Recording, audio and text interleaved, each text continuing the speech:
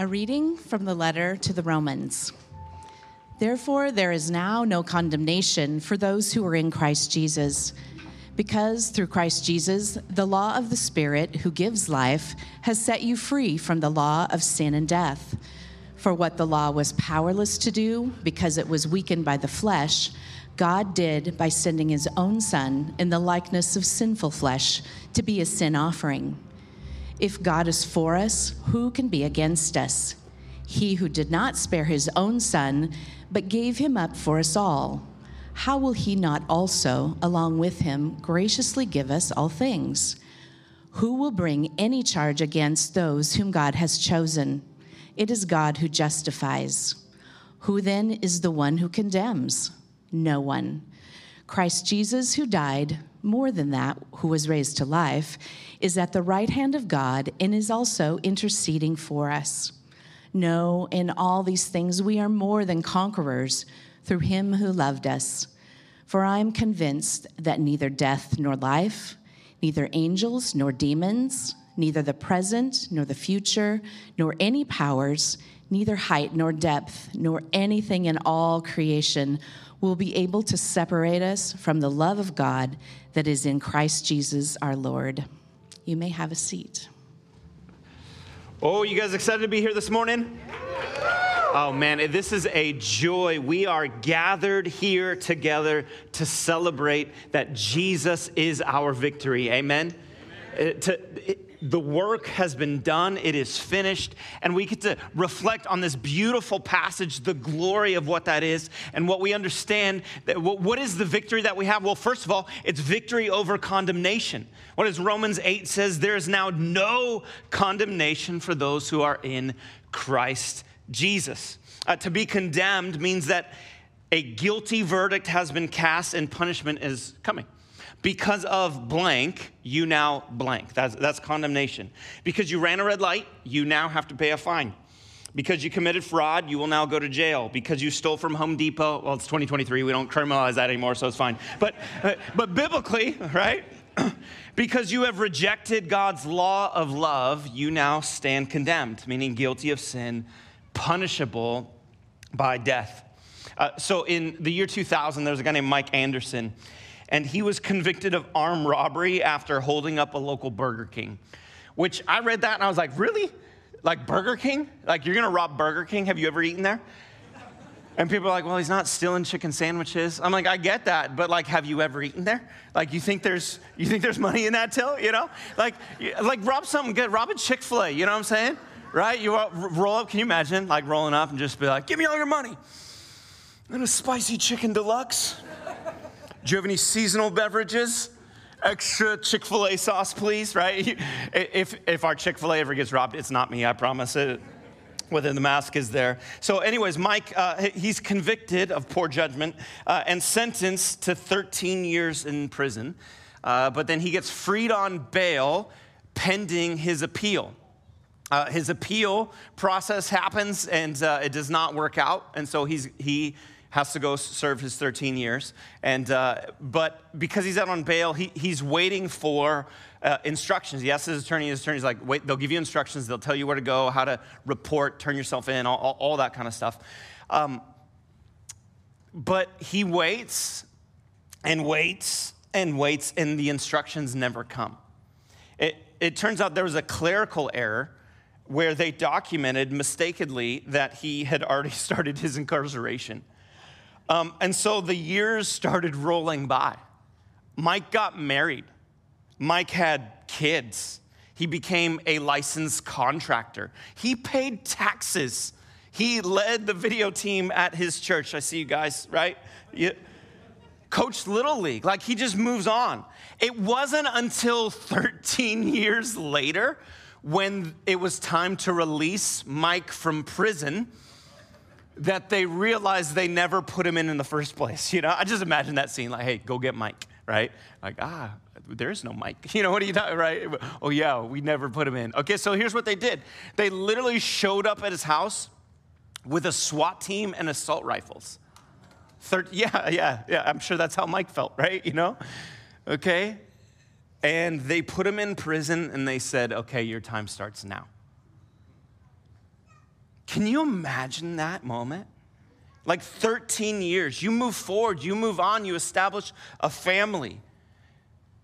And here's the truth. I feel like so many of us in this room, we have this underlying fear and discomfort that one day we're going to be found out.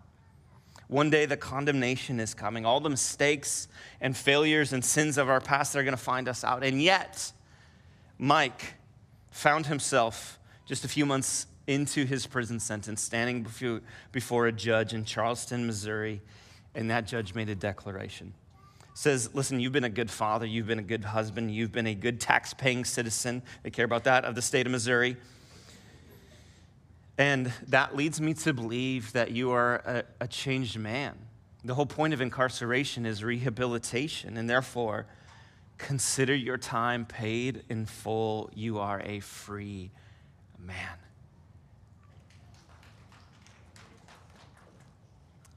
No more wondering, no more fear of this looming prison sentence.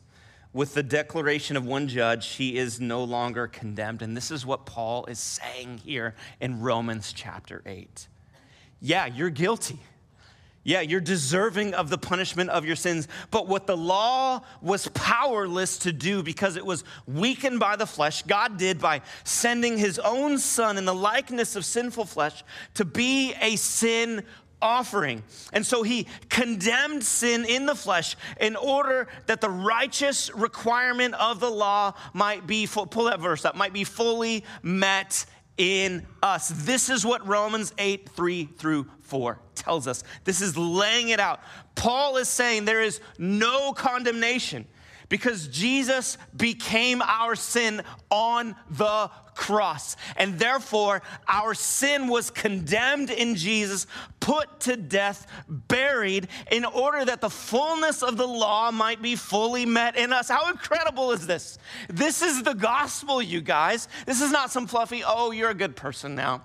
Oh, you got your act together, so he's not going to condemn you. No, the righteous judge, the Lord Almighty, is saying the debt has been paid in full. And how was it paid? It was paid by my son, Jesus.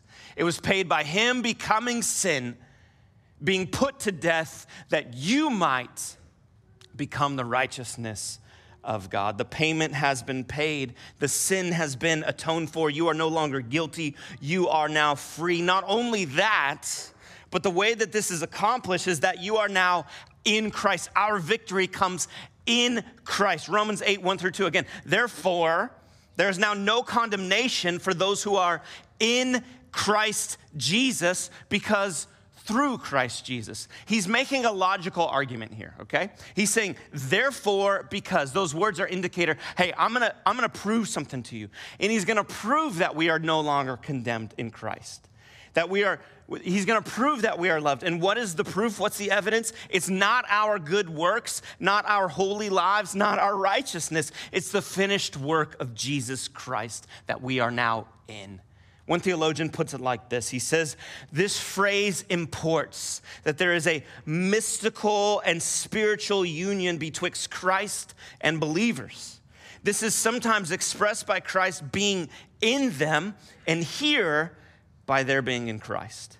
Christ is in believers by his Spirit, and believers are in Christ by faith. That means when God looks at you, he doesn't see your sin. He sees his son. Man, what a beautiful theological truth. This is my daughter, Nova. This first picture is her and I on one of our breakfast dates. We like going to Elkabee's out in Happy Valley because they have some of the world's greatest French toast, and it comes with bacon. And man, I just love moments like this with her. This next picture is I was gone at a retreat for church, and my wife kept sending me pictures because my daughter made a life-size version of me out of paper.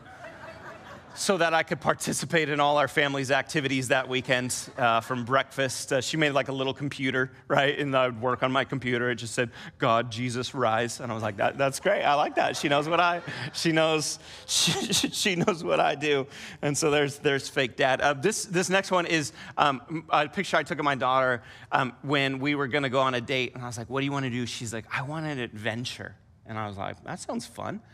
And then the next thing, because this is how 7-year-old, 8-year-old emotions go, she goes, and I miss our old cat, right? And I was like, what if we snuck off and surprised Mom and Dax and got a kitten? She was like, really? I'm like, yeah. I literally looked up free cats on Craigslist.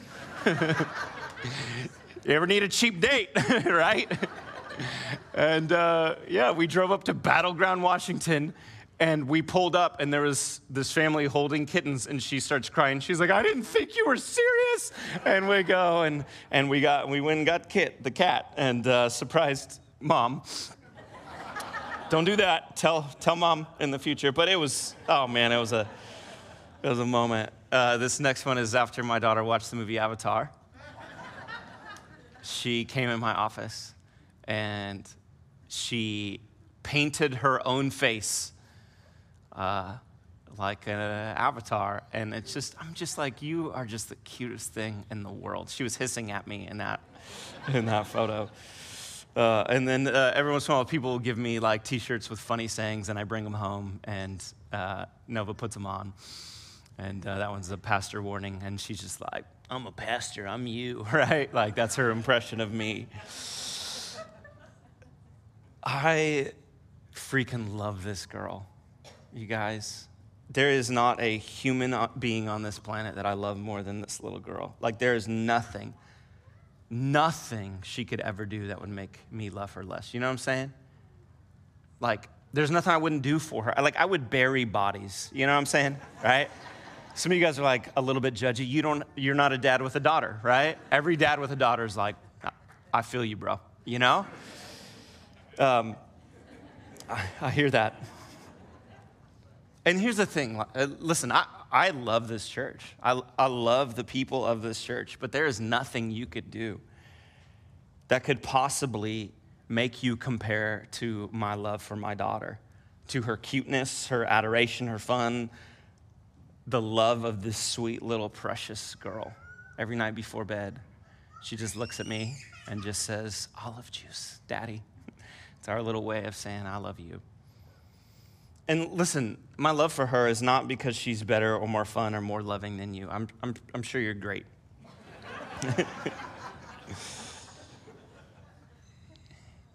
It's because she's my child. There's something that the Lord has instilled, ingrained in my soul, a love that just can't even be expressed, that you experience when you have an only begotten. You know what I'm saying?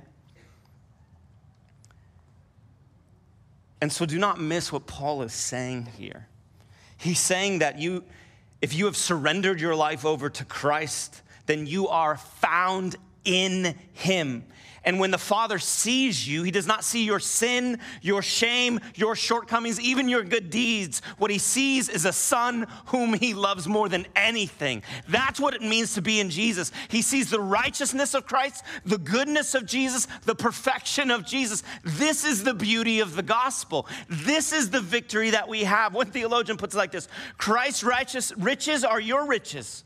His righteousness his resources are your resources. Righteousness is your righteousness. His power is your power. His position is our position. Where he is, we are. What he has, we have. That's what it means to be in Christ. And therefore, since God the Father does not condemn Jesus, neither does God the Father condemn we who are in Jesus. Amen?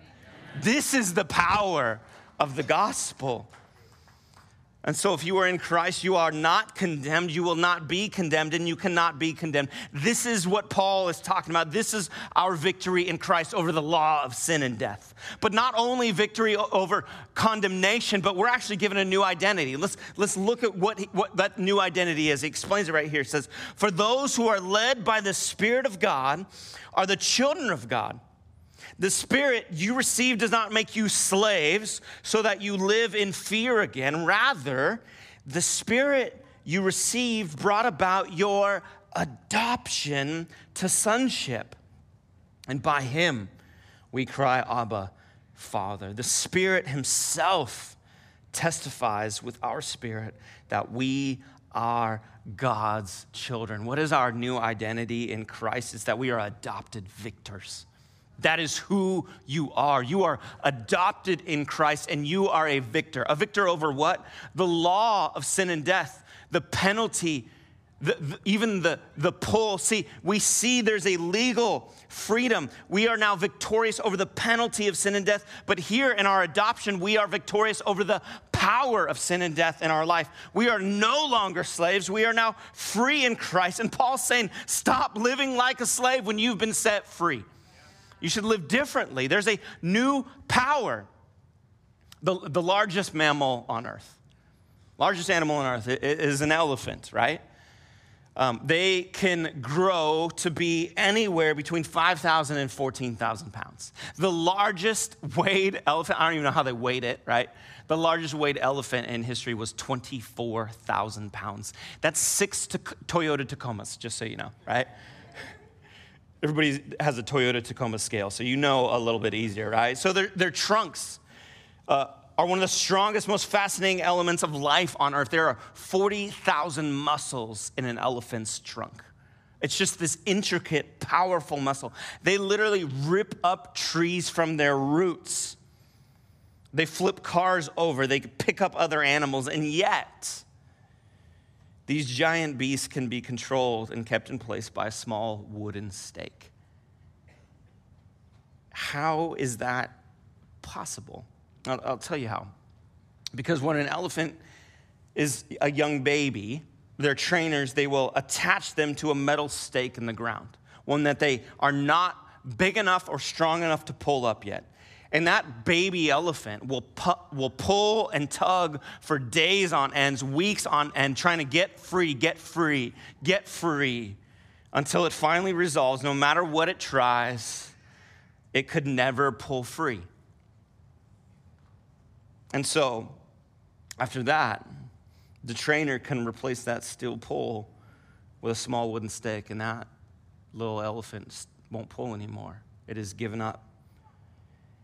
And what is most fascinating, as that elephant gets bigger, goes from a few hundred pounds to several thousand pounds, it still will not pull free. No matter how big that elephant gets, it will never recognize its new power and new freedom, only its past bondage. We preaching yet? You feel me? How many of us are still living in bondage of our old life, not because we've not been given new power or new freedom, but because we have not yet recognized what he says here in verse 11. The Spirit of him who raised Christ Jesus from the dead is living in you. That's why we look to that empty grave to say, no, the work has been done, and the same Holy Spirit that raised Christ from the grave lives in you. You have a new power. You have a new freedom, yet we live in bondage, in slavery to our old addictions, our old shortcoming, our old shame. And Paul's like, that's not who you are anymore. You have a new identity. There is a new power in you. Stop succumbing to the slavery and the bondage of your past. It no longer has power over you. You just think it does because you're used to that old way of life. And Paul's like, nah, man, you're new. You've been made new. There's a victory. And we're not just, our identity isn't just as victor, but it's adopted victor.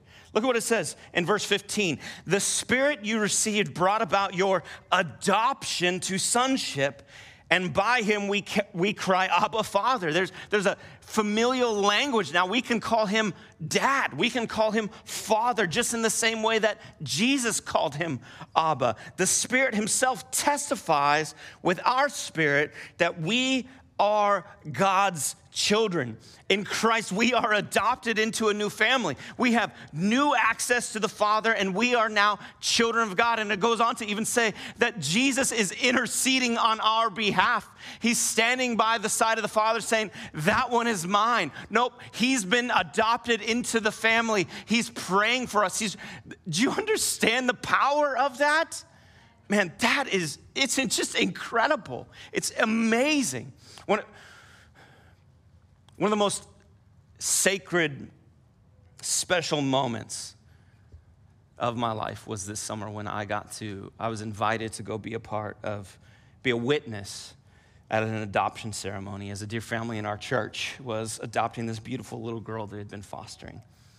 And all these families were gathered around and witnessing and just seeing the beauty of what's happening. And I'll never forget the moment when the judge walks in. She comes in, and she just says the most beautiful thing. She just got up and said, listen, this ceremony may be the finalization of the adoption, but I need you to understand this is just a formality. Because all the work has already been done before this moment that made this adoption possible. All the home visits, all the meeting with counselors, all the loving embraces, all the opening of their home, all the conversations, the interviews, the documentation. She's saying, look, the state of Oregon is just affirming and recognizing that this girl is a part of that family, that she has been welcomed in. This moment is just an affirmation and culmination of all the hard work that has been done. And so she got up and she said, I declare by the power of the state of Oregon that this little girl has the legal standing of daughter.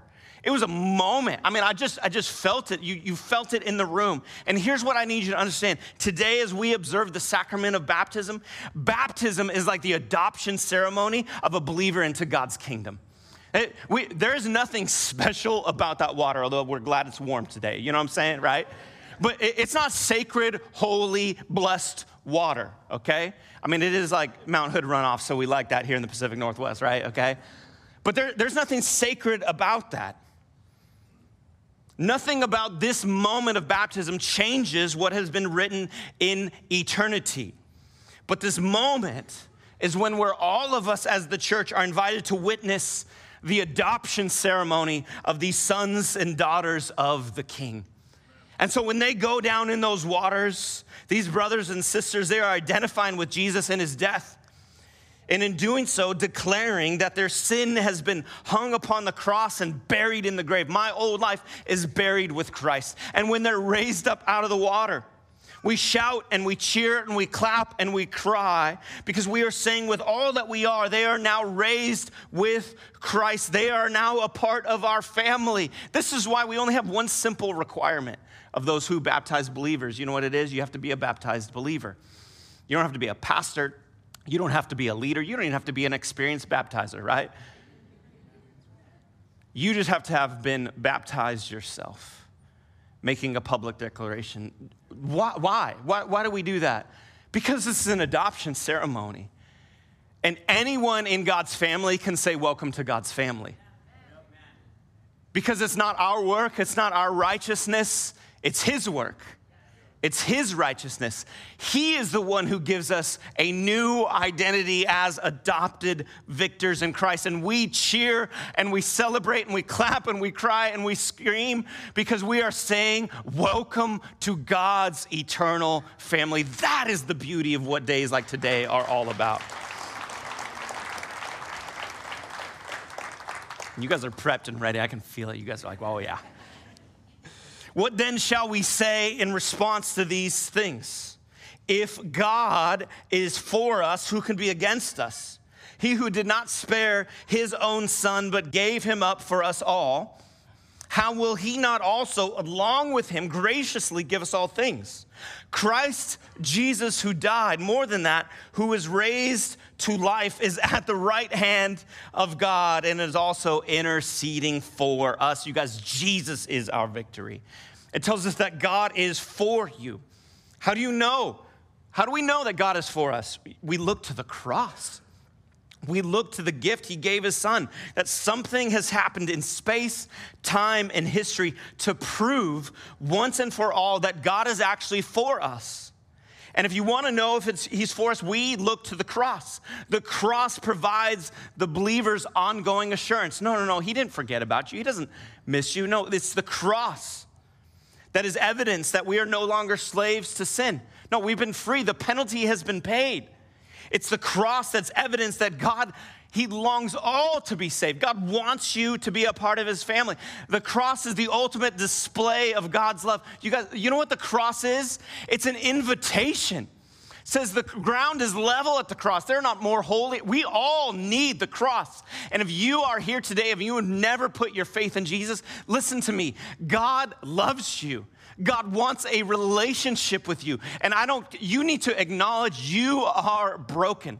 You are a sinner in need of a Savior, but there is a Savior who hung upon the cross, who was buried in the grave, 3 days later, rose again, and guess what? He's coming back to get his family, okay? This is what life is all about, and you are invited into that if you would but surrender to his lordship. This is not a small thing. When people get baptized, you are publicly admitting you're broken and sinful. And then you're being buried. But you are also publicly confessing that Jesus Christ is Lord of your life, that he is our victory. He who did not, look at verse 32, who did not spare his own son, but gave him up for us, how will he not also, along with him, graciously give us all things? See, again, Paul is continuing his argument. He's like, what are you afraid of? What are you worried about? What do you need? You guys look to the cross as evidence that God is going to carry you through. Those he predestined, he also called. Those he called, he also justified. Those he justified, he will glorify. He's saying, no, he's going to make you more and more like Christ. He's going to carry you through this. And I get it. Some of you are facing big things in this room. Some of you are on the brink of divorce.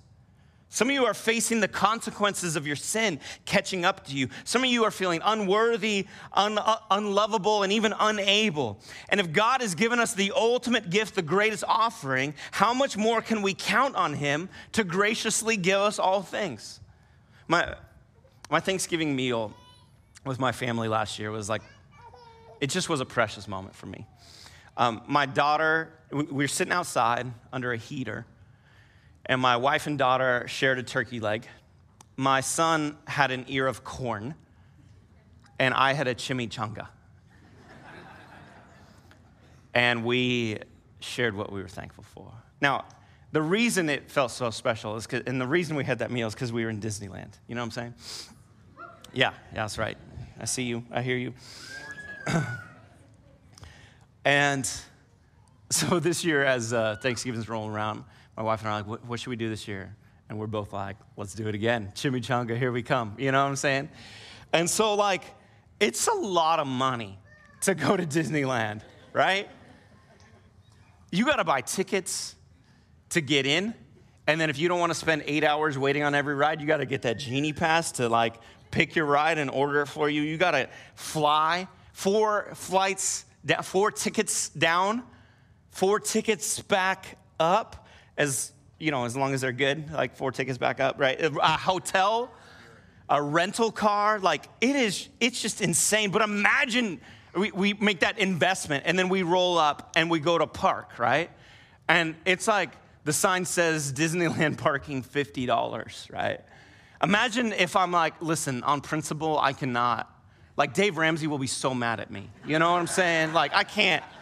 No, we're not doing this. And I turn around and I'm like, we're going home, right? You guys would all be like, you're an idiot, right? And my wife would say, I hear you. Why would I spend all that money, make the big purchase, only to let parking hinder me from walking in the fullness of joy that's already been paid for? And yet, how many of us in this room say, I don't know if God can forgive me for the sin. I don't know if I'm qualified to be a part of this church. I think God is mad at me for what I did this week. I don't know if God will set me free from my burdens. And what Paul is saying here in Romans 8:32 is that God has already made the big purchase of your salvation upon the cross. He's going to pay for the parking too, okay? Stop letting these small burdens say, I don't. Look to the cross. Look to the life of Christ. That is our victory. And so he who has called you will justify you. He who has justified you will glorify you, as in make you more and more and more into the image of his son. If God is going to put forward his own beloved son in our place, he's going to see the ongoing work of our salvation. He's going to see us through to glory. The cross is our assurance of the ongoing, unfailing, everlasting love of God for his saints. And Paul is saying that the gift of Jesus, his victory over sin and death on the cross, it's evidence that God can and will give you victory over whatever burden you are facing, either here or in eternity. But victory is assured. Victory is coming. So what are you facing right now that seems like it just can't be conquered? What feels beyond repair? What feels beyond hope?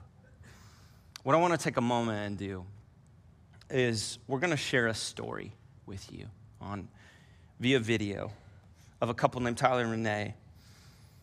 And the reason I want to share this on a day like this is because it's a testimony of a couple who felt their marriage was beyond repair. A woman whose life felt beyond hope. And together, we get a glimpse and a reminder of the victory that can be had in Christ Jesus. So let's take a moment. Let's watch this together.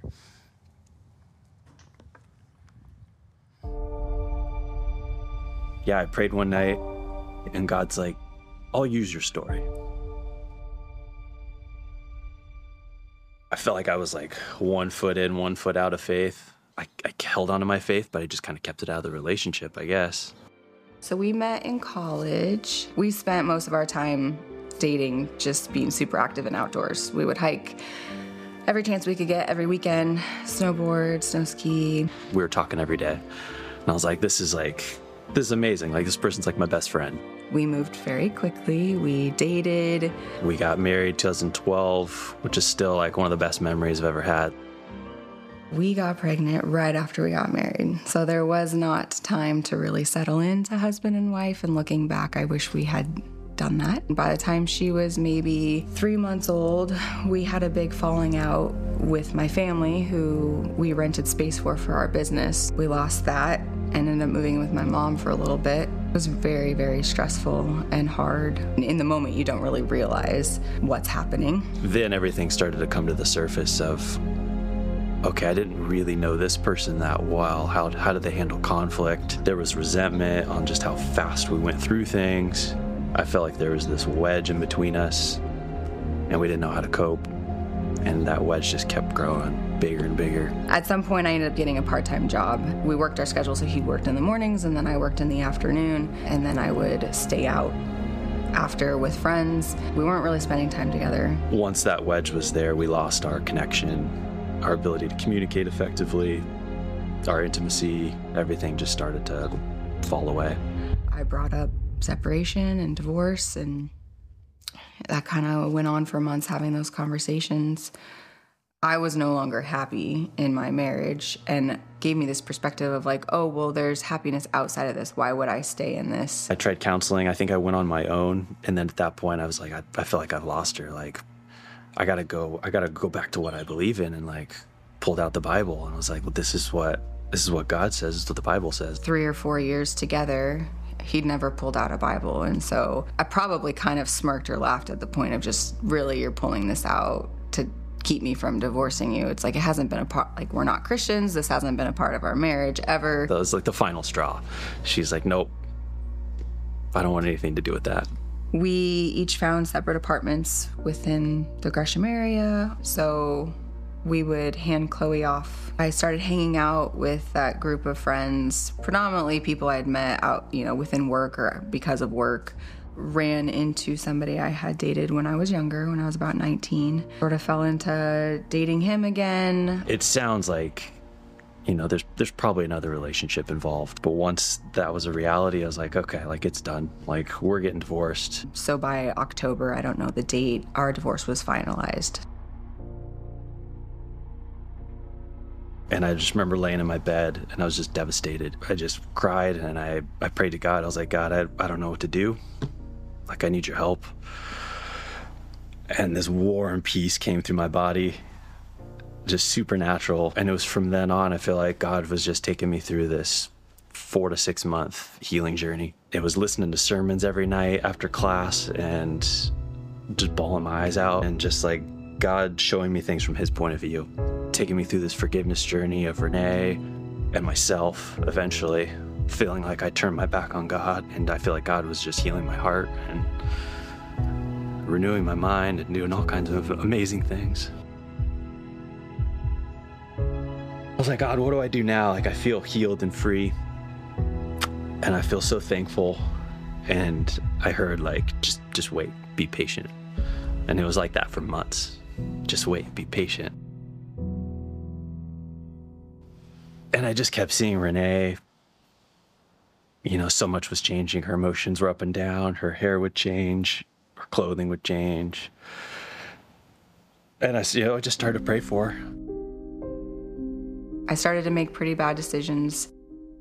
I'd close up shop, stay out, hang out. People who have a history or past with drugs, no super strong moral compass. My fall and winter, I just got darker and darker. By February, I had a very pivotal moment in my apartment bathroom. I was just a mess. I was so depressed. I was crying, realizing just truly the mess I had made. I missed our family together. And I remember thinking, he knows how unstable I am and who I'm hanging out with and that I'm not doing well. And I had this genuine fear and thought, he could file for custody and just take her away from me. Like, I could be unfit. I'm sitting here sobbing, so depressed, honestly thinking about taking my life, thinking, well, they're fine without me. I've made this mess. Nobody really needs me. I've hurt all these people. I'm gonna hurt Chloe. Her parents aren't together.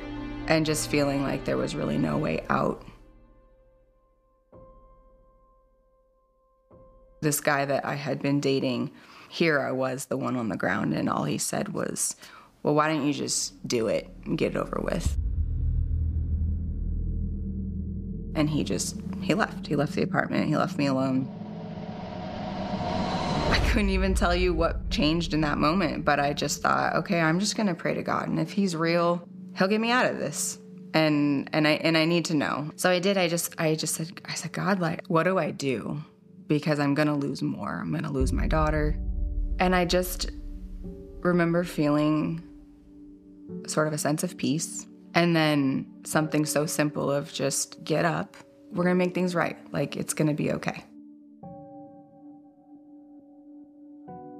I mean, the tears stop and you get up and you go on with your life. And got a new job. I got out of my housing situation and I had reconciled with my family. It wasn't until Chloe's birthday, it was April 2016. I asked him, well, maybe you can send me some sermons because I'm not quite ready to go to church by myself. I think maybe a couple days later, so I sent her some podcasts and I would listen to the sermons at home. I was just eating it up. I went and got my first Bible with my best friend who was a Christian. God started to do the impossible, and that's where I started to notice changes in her.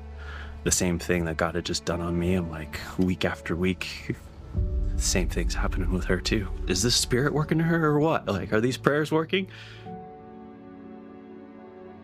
I went to church. I'd gotten the courage. I took a seat way in the back. Music started, and I just lost it. I wept. I cried through every song. But there was this one moment, this gal gets out of the crowd, and she asked to go up on the stage in between songs, I think. But she gets up, and she says she's got a word for a woman in the room, and it just came to her during one of the songs. And every single thing she said was 100% me. It was directed towards me. things about the Father seeing me, feeling like I don't belong there, but that he sees me. I mean, right down to where I was sitting. I mean, it just pierced me. It's like, whoa, I'm right where I should be. This is all God. He's real. So profound. It's just all the things I had yearned for and that I had tried to find in human interaction. We just started to hang out more as a family in a way that I still felt like I could be safe. But noticing those changes in her, I was open to counseling and just working through our own stuff to understand it a little bit more and at least to be the best people and parents we could be. We went into counseling knowing we need help unpacking all of this, communicating, and if anything, whether we're together or not, we're going to be co-parenting. By July, we both got baptized together the same day. I decided to propose. We got married again at the church we were going to on the front steps, and I had my best friend, and then Renee had her best friend. This whole redemptive story a year later of God just doing the impossible. I know you're meant to unite and be one flesh, but you're also meant to have your family in Christ, your brothers and sisters alongside you, and raising the kids in the church is just huge because we didn't have that. Being married now with Christ at the center there's just a comfort and peace to it. We've already seen God move in these impossible ways, so the Spirit's just that glue that helps keep us together. I think God just loves it. I think he can't help himself but redeem all areas. It's just been mind-blowing to see. Yeah, it just keeps going. God rescuing people out of areas, and yeah, it's amazing.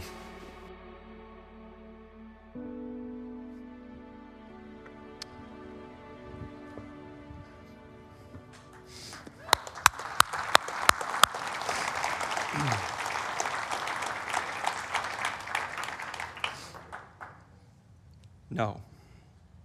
In all these things, we are more than conquerors through him who loved us. For I'm convinced that neither death nor life, neither angels nor demons, neither the present nor the future, nor any powers, neither height nor depth, nor anything else in all creation will be able to separate us from the love of God that is in Christ Jesus our Lord. Amen? We are more than conquerors through him who loved us. I don't care what you're facing.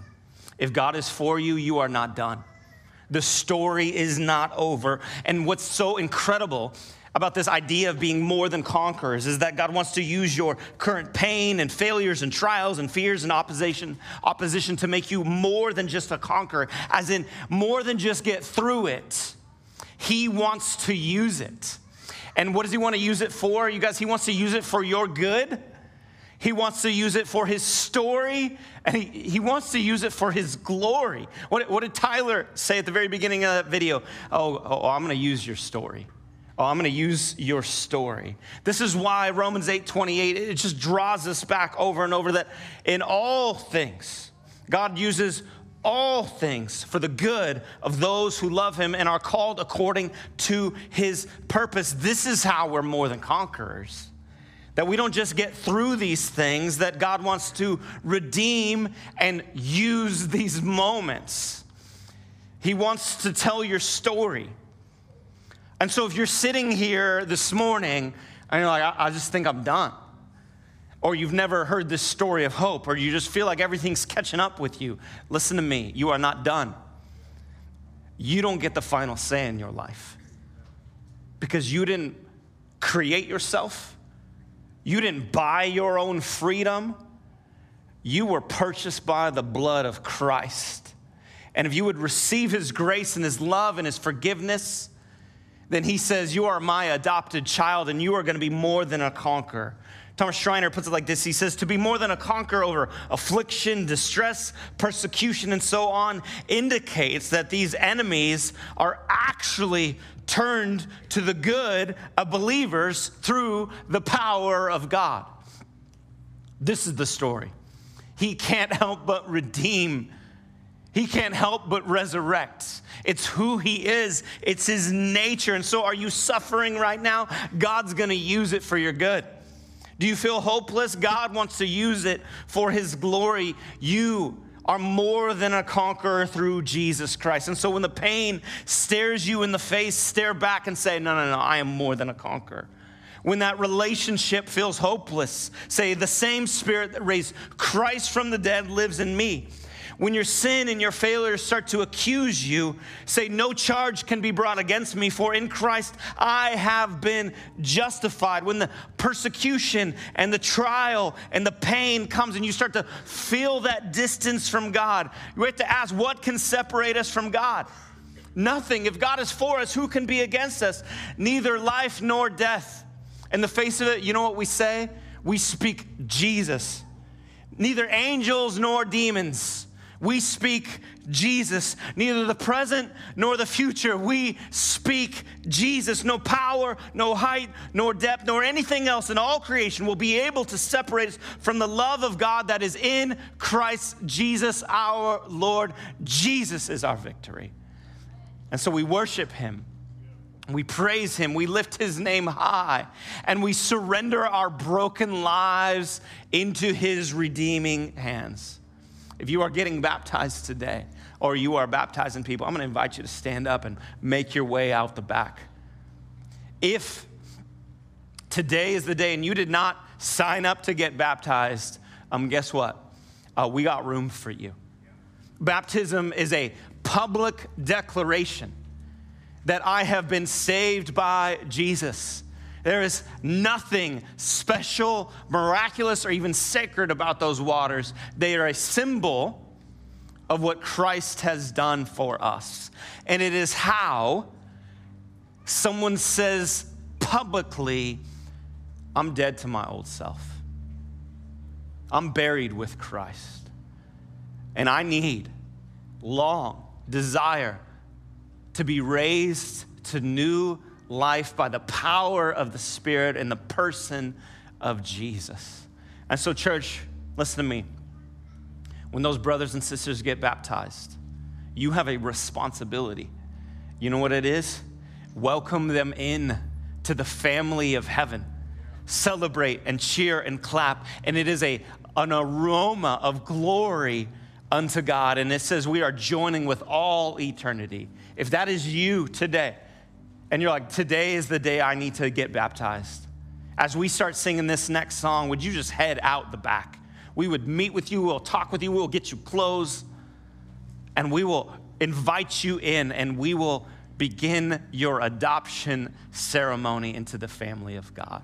Lord, we thank you for days like this.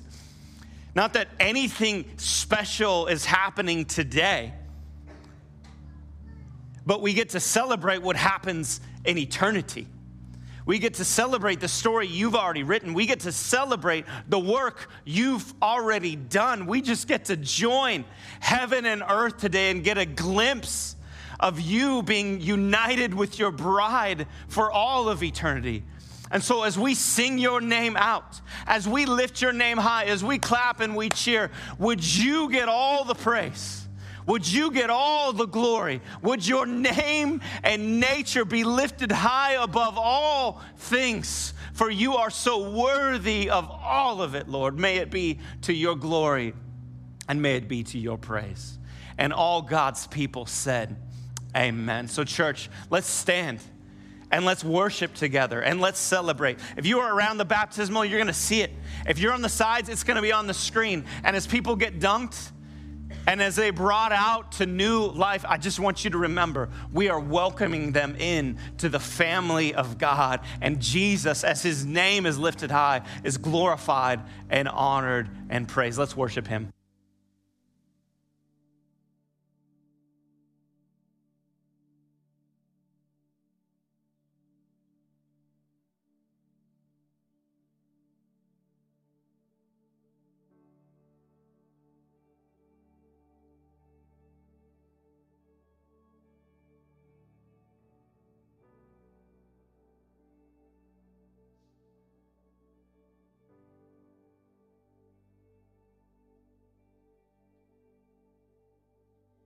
I just want to speak the name of Jesus over every heart and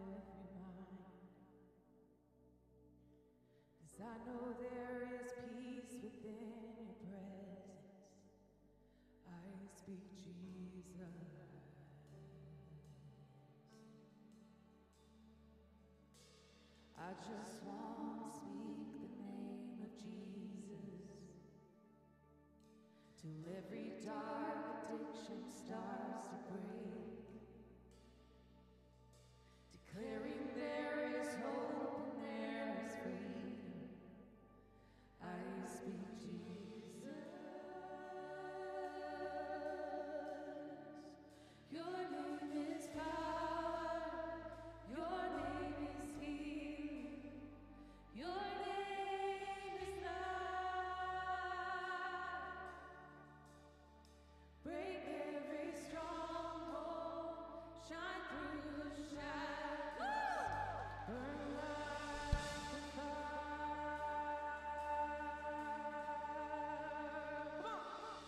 I just want to speak the name of Jesus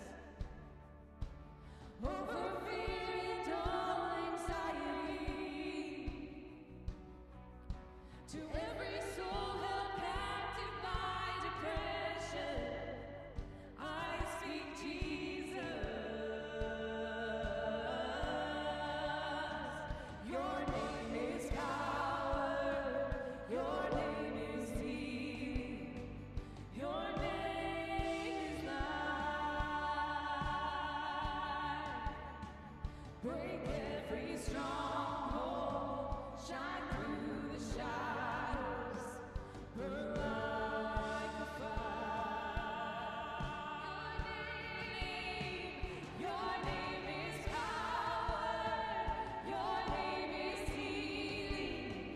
Your name is life. Break every stronghold. Shine through the shadows. Burn like a fire.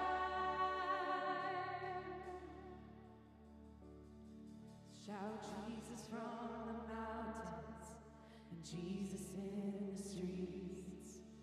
Jesus in the darkness over every enemy. And Jesus for my family, I speak the holy name of Jesus.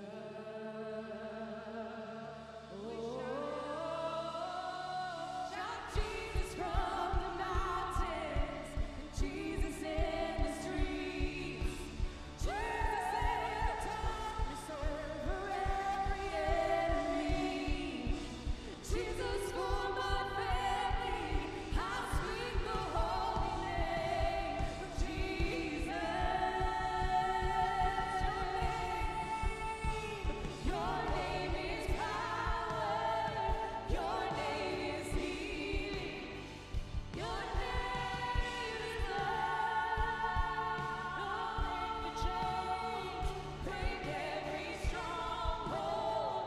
Shine through the shadows.